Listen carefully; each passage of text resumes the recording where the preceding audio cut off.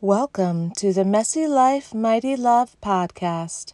I am Abby, your host, storyteller, fellow Messy Life journeyer, and friend. I come to you today from a place of feeling lost, an orphan, with both of my parents now gone from this life. It's a place I will speak from until I am with them again. Thank you for coming to this sacred space with me. You are listening to episode 49, Grief as a Constant Part of Life. It's the second part in my series on grief. If you missed part 1 last week, go ahead and catch up or just listen in now. Sometimes grief makes us feel like caged birds. We want out of the pain of it all, but the grief remains. It is hard, dust-eating hard, to mine the depths of our grief. This is because grief is a constant part of our lives and does not only involve the death of a loved one, though that is often the most thought of kind of grief. Grief comes from so many things: a diagnosis of mental illness or chronic illness, a ruptured relationship, a changing relationship like parents have as kids grow and leave home, or as parents get older and children must become the parent. Then there's just the constant reality of death. Our lives here are temporary, and we buck against this constantly as we long for our forever home, or as we wonder if that forever home is even possible. Yes, grief is a constant part of our lives in a broken and fallen world, but there's always more to the story. In Jesus, God brings redemption, and therefore we can befriend our grief because it is a journey to know God, and His healing we wouldn't know without acknowledging that we are grieving. So how do we acknowledge our grief and give proper space for it? Here are 4 keys to befriending our grief. Number 1, whatever you do, acknowledge your grief and don't deny it. I don't know where it comes from, but in our Western world, the pulling ourselves up by our own bootstraps world, we think grief has a beginning and end, or that there is a time to grieve and then we are no longer allowed to because we should be over it somehow. Ultimately, this does not honor our humanity as those who grieve. It also pushes the reality of our grief below the surface, and it can resurface as bitterness, hardness of heart, or a lack of compassion for the open grief of others. So we must not deny the very real grief of our days this side of Eden. Number 2, we must reject spiritual platitudes. I don't know why it is, but so often as Christians, we feel we must gloss over our grief and the grief of others with spiritual platitudes like, "They are rejoicing in heaven, so we can rejoice." "At least you didn't die from this," or "Look on the bright side, God has a plan." While these things may be true, we again deny our humanity if we force ourselves too quickly into a spiritual acceptance we aren't truly ready for.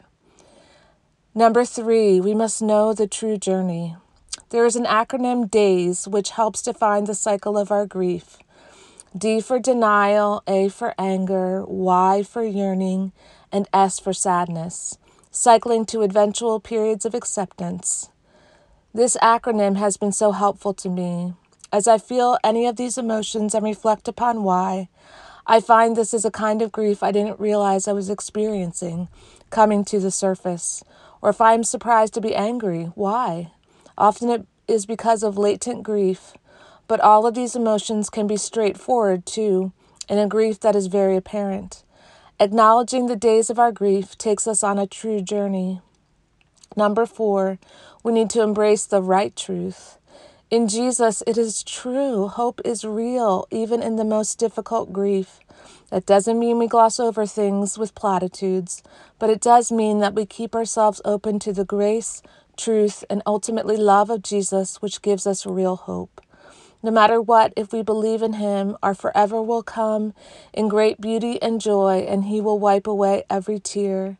We allow this truth to comfort us, even when our emotions are still strong. Therefore, in our very real grief, there is very real hope. As Paul says in Romans 8, "In all these things we are more than conquerors through Him who loves us. For I am sure neither death nor life, angels nor rulers, things present nor things to come, nor powers, nor height, nor depth, nor anything else in all of creation will be able to separate us from the love of God in Christ Jesus our Lord. Yes, grief is a constant part of life. That doesn't mean we're constantly depressed, but it does mean we are called to be in touch with the deep grief of a world gone wrong and our longing for perfection and forever with God. As we acknowledge this, we find the right emotions towards the right things, and misplaced emotions like sudden anger at someone we love can be understood as a part of our grief, and therefore we let go of that anger. Because we are true to the grief we always carry somehow with us, we can feel the right emotions at the right time. And as I always like to end an episode, we know no matter if we feel lost yet in grief or don't understand our grief, that outside of all human love is the perfect love of God. He is Jesus, the light which shines in the darkness of our grief, and he can never, ever, ever be overcome. I hope this meditation on grief touches you somehow as you navigate something that is constant in our life on earth. May you truly grieve and therefore truly hope. In this encouragement to do just that, I pray you find these few minutes time well spent. For more from me, my journey with mental illness, and all of the grief that comes with it, and other griefs I have known, as well as many other things about which I have written, visit my website, AbigailAlleman.com. That's Abigail, Abigail, Alleman, ALLEMAN.com. There are a couple of free ebooks which authentically navigate my own grief that may help you in your journey. You can also find me on Instagram at abigail.alleman, where I have a highlight on grief which shares truths I have learned related to grief. I would like to leave you with this short quote. There is sacredness in tears. They are the messengers of overwhelming grief, of deep contrition, and of unspeakable love. That's Washington Irving. It is a proud thing to call our tears sacred. It is a profound thing to call our tears sacred.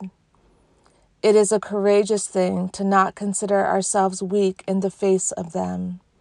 This place where we journey to our true home is appropriately called a vale of tears. But there is also the truth that we weep because we have loved and know we are made for that love. Be honest and comforted in your grief, friend. God is close to the brokenhearted. Until we meet again in this sacred place, the best to you, fellow journeyer, on this long road home.